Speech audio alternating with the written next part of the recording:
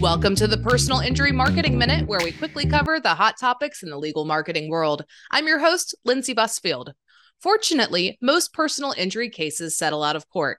But for those that do make it to trial, odds are that you have invested countless hours and a good sum of money before it got to that point. And now you are faced with the looming uncertainty of how a jury will see things. Realistically, you have probably rehearsed what you're going to say about 1,000,000 times in front of your wife, kids, dogs, and in the shower. While Fido might lend a good ear, his feedback probably doesn't contain helpful advice.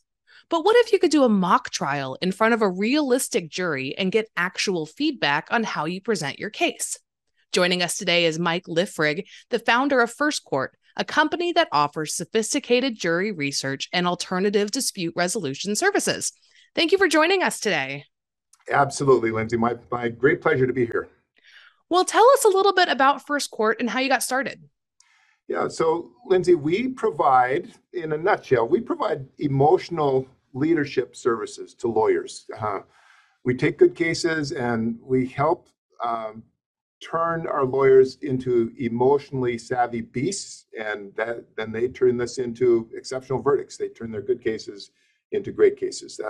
That's how we look at this, and it's not a legal thing. It's very much an emotional training that we have found over the years. And I say this as a lawyer myself. I went to a little small town farm boy from North Dakota. I went to Michigan for law school, and came back and was in an insurance defense firm for a number of years. And I wanted to mediate. Is kind of how I got started in this. And at that time, the lawyers would say to me, "Well, Mike, you don't know anything. You're just 3 years out of school. Why would we listen to you as a mediator?" And I kind of said, called them some names, and but they were right. I mean, I didn't know anything, but I said to myself, you know what? You don't care what I think of your case, but you care what Grandma Olga thinks of your case, right? And so this was back in 1989, Lindsay, probably before you were born. I don't know. And you could go to Sears. There was a store called Sears, and you could go there and plop down $600, and you could get a VHS camcorder, one of these big old top-mounted things. And I bought one of those, and every mediation I went to, as a mediator, I had that on a tripod behind me. So when they got to an impasse, I said, "All right, folks, let's have your closing argument." And I would take those closing arguments, and I'd run it by just folks from that particular county. And I'd record their reactions, and the lawyers got a chance to see, here's my strongest arguments. My clients saw me arguing for them, right? And I stood up for my clients and made my case. And the jurors then were the bad guys. Like, it was very, very helpful for breaking impasses that way, because they would say that this defendant is just so reckless, they need to be punished, or this injured person is just unbelievable. Look at the pictures, whatever they're going to say, they would say that. And so it made it so much easier to resolve cases. And that's kind of how we got into this. Is just super, super practical. Like, it's not about theory, not about social psychology, any of that stuff. It's like, how do real people respond to real lawyers? That's kind of where our focus has always been. And that's one of those soft skills that they just can't teach you in law school, because connecting with the jury, connecting with people are going to be different, and especially depending on your geographic area and what a specific sample jury might look like. You need to be able to reach people in different ways. Exactly. And a lot of what you're saying reminds me of like stand-up comedians who go on stage and they, give a joke, they present it in a few different ways, see how many laughs they get. And that way they can take it to the next show, tweak it, and, do some A/B testing. But as a lawyer, if you're going in front of a jury, you don't get the opportunity to do that A/B testing in real life. You have to do that footwork before you get there. And I think that this is a great service that provides you an opportunity to do that. And to that point, you need to be, this is a great trick, I think, for people who have never picked a jury. Like, a lot of the folks in my business are PhDs, right? And they've never picked a jury before at all. Well, I've been a prosecutor, and I've kind of, won some and I lose some. And I understand what goes through a lawyer's mind, especially that like the 3 days before trial. It's just chaos, right? I mean, and it's not easy to have the judge critical of you, your client's expecting you, you've got your, the jury, the opponent, you've got a lot of forces on you. And for someone to, like, so many times the consultants will sit back and I've heard them at these conventions, and they mock the lawyers for being, stupid. Really? You have no idea what they're going through, and yet you can be critical. So we really want to be highly personalized. Like the way a woman presents to a jury compared to a 65-year-old man, way different, right? They just, and this, like the same jokes won't work, the same, the way that you dress, your demeanor, when you can be assertive, how you can be assertive. This is really, really personalized. And so I feel like I can take the lawyer just where they're at, right? Wherever the lawyer's at, and work with that and make this a journey into authenticity, if you will. Like, we just want you to be you, as an advocate for your client. And that's kind of the unique leadership piece. The other thing on the leadership that I find so intriguing is that more and more, so I'm 63 years old now. When I started back in 1985, there was no internet, and there was not this quite the bombardment of our senses that we have today with so much media. And today, the jury, so many of our jurors, they're very shrewd about emotional reading of people, the reading of lawyers. They're pretty shrewd about that. But man, they are on the facts of a case, finding the facts. Many of our jurors, they can't add three numbers together. And if you ask them to do it, they'll get frustrated. So this is the result is that the leadership of the jury is just critical. That's why I say it's emotional leadership. It's not about all these legal schmiegel theories. It's about, who do I trust, right? Because this is bewildering to me, sitting in this jury box. And I need, my first thing is, who's going to tell me the rules? Who's going to make me feel comfortable? Who's going to help me get through this and help me answer the questions? Sometimes my lawyers will say, well, the judge is the leader in the courtroom. Well, in a way, but the judge can't help the jury answer the questions that they have to answer. And so they're looking for the lawyers, and they say, like, you've had this case in your office for 3 years, and you can't tell me what it's worth. Like, that's our job. It's like, that's bullshit. Like, no one buys that. You've got to step up and be that emotional leader. And so much of our services, Lindsay, they're focused on voir dire, where you first open the door of their minds to, this person is trustworthy, and to the opening statements where you just win them, right? That's kind of the main focus of what we're doing is with our focus groups and our private jury trials, is spending hours and hours getting the lawyers comfortable with voir dire and the themes in the openings. So it's extremely helpful. You don't want to figure this out in the public courtroom. You want to have it down ahead of time. Absolutely. I mean, as you're saying, it's not enough to be right and to know the laws and to know the facts. You have to be able to guide your jury through that process and be convincing in a way that isn't salesy, but is in a compassionate, knowledgeable, professional way that kind of holds their hand through the process, because even though you've been in a courtroom 100 times, they haven't. And they're looking for that leadership. They're looking for that emotional leadership. Exactly. And so, taking a little closer look at the logistics of this, what does the process look like from a lawyer's end if they want to engage in this type of simulation? Well, so the first thing is, again, we try to stay reality-based, right? And so lawyers are super busy. And we have taken what COVID has done to our country in terms of making Zoom calls like comfortable for everybody. So we ask our lawyers to begin with some evening focus groups on Zoom. Super easy. They don't have to reschedule depositions. They don't have to, and any of the scheduling stuff. Most lawyers can find a time from 6 to 9 in the evenings when they can make this happen. So that's the first thing, is we do it at a time that works for you. And we use these online focus groups to get all of the mistakes out of their system, right? So we might devote the first 3 focus groups to voir dire, to jury selection. And we do this in a very realistic setting, so that the people who come on and serve on the jury, they are under the impression that, hey, this is a real lawsuit. Perfectly true, right? These are real lawyers. Perfectly true. And they are trying to get this case fairly evaluated and resolved if they can. Perfectly true.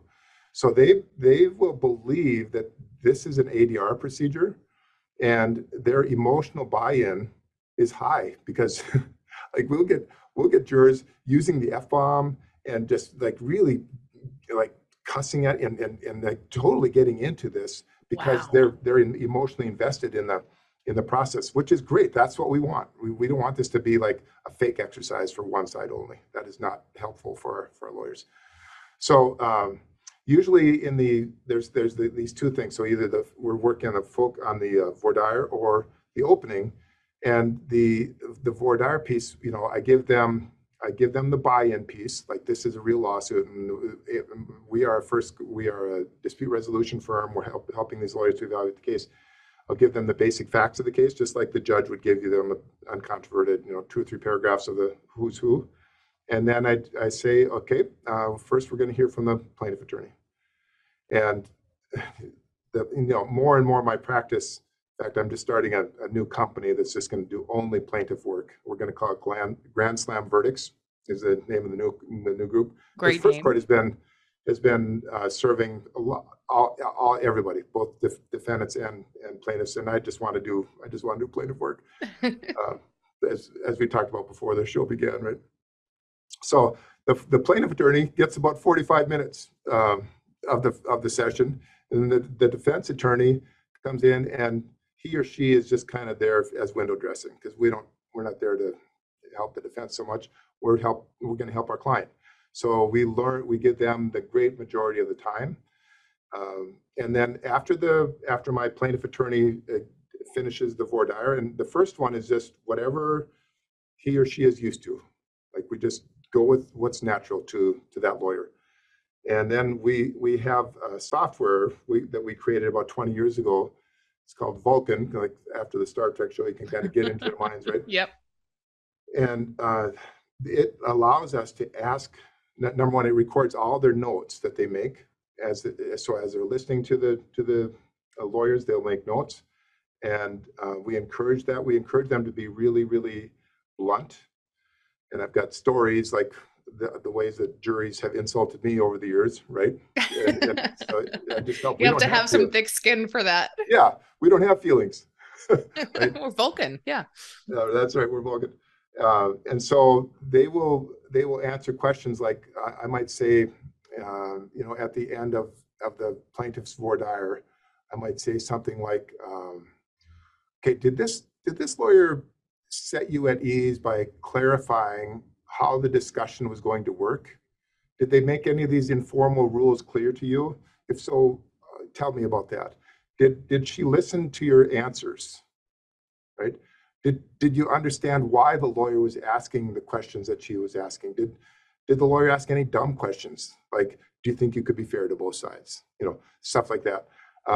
That we have a tendency as lawyers just to fall into, because we don't do this enough, right? We're not comfortable with it. And so all those questions get immediately answered. And so our clients get to see all this feedback almost in real time. So it's like, whoa. They get like 12 people telling them all these super helpful answers to the key parts in the case. So if we do the same thing for their openings, we might ask at the end of the opening statement by the plaintiff, what's the most important thing that this lawyer said? Well, if we get 12 answers back and not one of them talks about what the lawyer thinks is his theme, guess what? That opening statement sucks. Yeah. It's not what we want. You're saying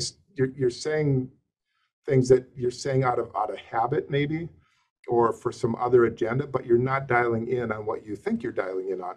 And so that gives us a great baseline, Lindsay. So we kind of know this is where my lawyer is at right now with the voir dire and the opening. And then we just start having discussion, and we say, I might isolate one or two of the videos snippets. Okay, the juror said this. What do you think of that? And so we want to give the lawyer a chance to come to her own story, her own answer to this. Like, well, I could say it this way, right? And so sometimes the lawyers will just say, look, tell me, give me your ideas, right? Give me your ideas and I'll consider, and then we'll do that. So whatever the lawyer wants, but we've learned that if we just tell the lawyer what to do, number one, half the time they don't read it. Yeah. Right. And they don't own it. So they're never comfortable in that. And I don't want them going into a public jury without being really comfortable. Like, this is me. This fits, right? If they can't buy into it, it's not going to help them. They're not going to do it. Right. So that's the overall drill. Now, if the case is going to a public trial, we don't like to do the online stuff exclusively. So maybe 3 weeks or 4 weeks before the public trial, we'll come to Charlottesville or wherever the case is venued, and we'll rent a big ballroom, and we'll bring 24, 32 jurors in for a day or two. And at this point, after we've done 5 or 6 online trials, online focus groups, it should be pretty smooth. You should be rocking this thing, right? And so now we want to polish it in front of real people that you can see and smell, right? And watch them fidget during the course of the day. And we polish the themes, the voir dire, the opening, and we also build confidence, because there's nothing like seeing people just buy in, like, yes. And so now you've got this big head of steam built up for the public trial just in the nick of time, right? That's kind of the overview of the whole process that we'd like to use. That's fantastic. I mean, it sounds like you guys kind of tear them down. Well, you don't tear them down, but the jury has the opportunity to tear them down and really figure out where they're excelling, but where the opportunities are for improvement. And then by the end of it, they can see how changing their tactics, tweaking things can really have a very tangible difference in the outcome and in their presentation. Yeah, exactly. And so with the jury members, obviously you need to have a representative sampling for the type of demographics that they're going to have in court. Where do you guys pull prospective jury members from? Yeah, so this is super important, because we feel you can really mislead the clients and mislead our lawyers on that if we don't get a good sample. So it's something that we rarely get any complaints over. People are kind of thinking like, wow, you guys really have this down. And we do, because we've done it for 33 years.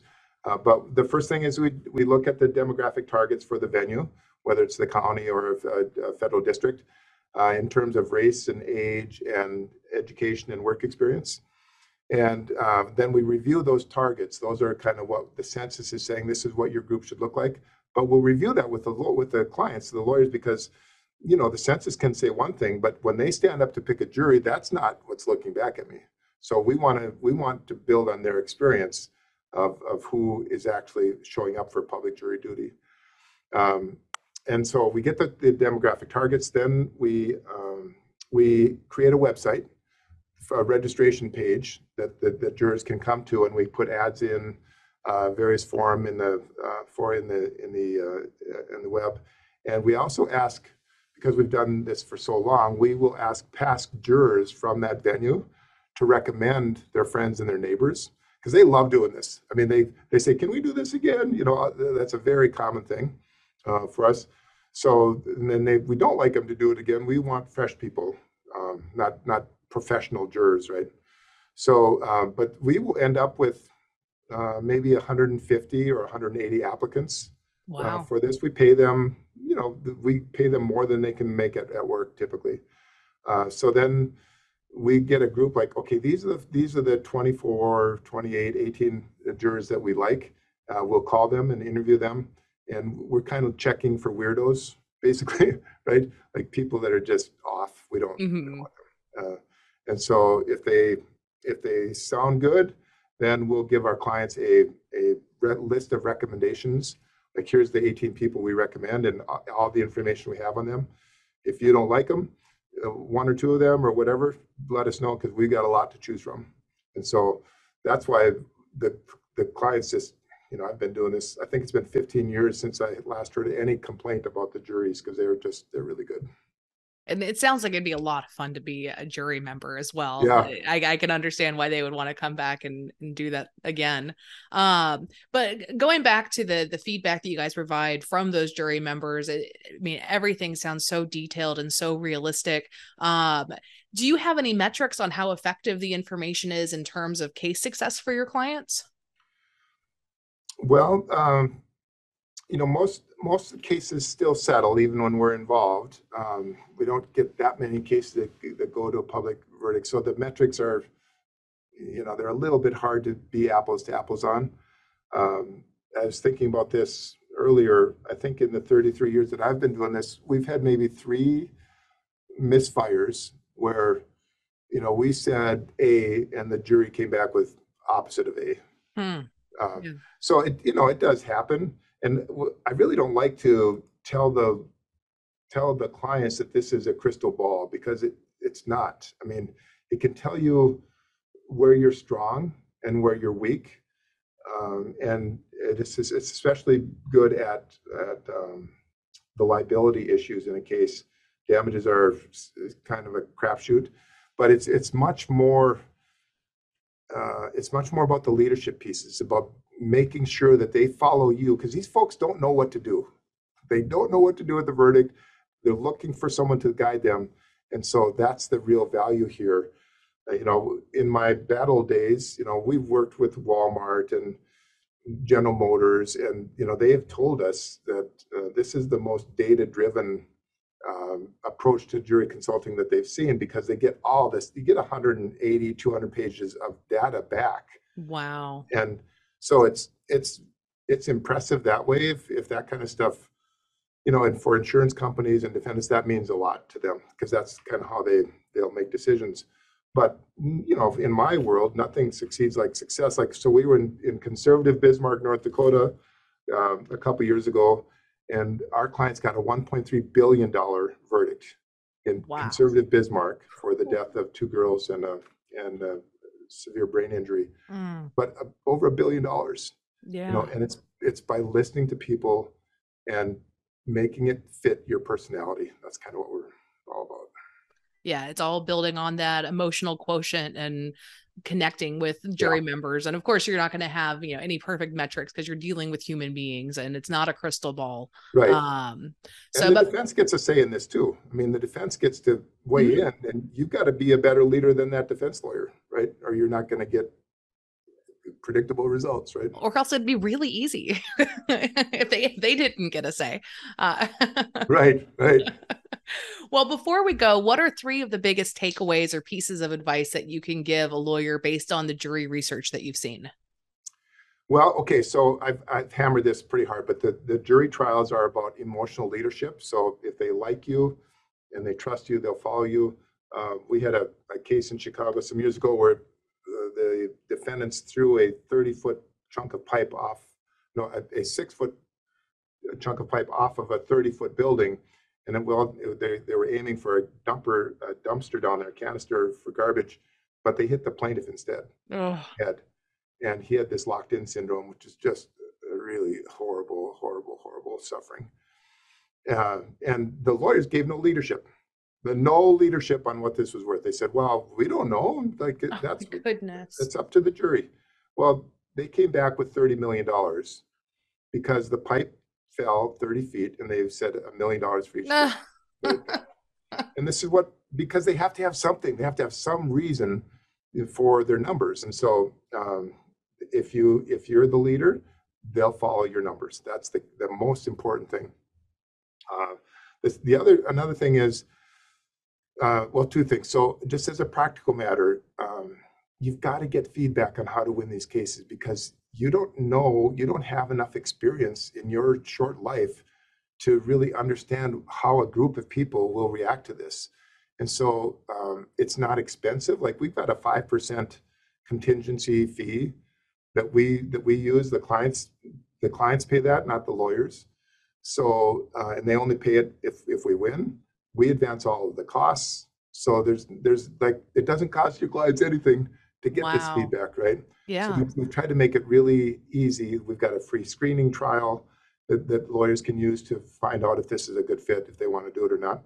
And so it's like a 2-hour deal to check it out. So it's easy to get that feedback under your belt. And then the last thing is, this is like a transformational thing for my lawyers, the practices, the business of their practice, is that when you start trying cases, even if you get your butt kicked a couple times, if you start actually trying cases and winning, it transforms your life. It transforms everything about your practice because people on the other side will say, you know what?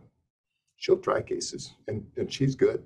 Like they don't say this, but they're afraid, right? They don't want to mess with you. And that's, Lindsay, that is such a neat thing. I go with my clients like 2 years after we've been working together and we've done maybe 5 or 6 cases and they say, Mike, they're paying me like 3 or 4 times more money than they had like when we started this because I'm good, right? I'm good at this. And so it's fun to see that transformation and the system working, instead of just working so hard to get a tiny little bit of money, like they pay you fair money right up front. That's pretty cool. So yeah, that is an incredible value to this. And so, it's not just getting paid once, but your reputation will then pay you over and over again. Exactly. Oh, wow. That's fantastic. Yeah. Well, great pleasure, Lindsay. Thanks for having me on your podcast. This is wonderful. Well, thank you so much, Mike. This has been incredible information, and we will be sure to put all of your contact information in the comments section. So visit there, reach out to Mike. And thank you again so much for taking the time today. Absolutely. Great pleasure. Thank you, Lindsay.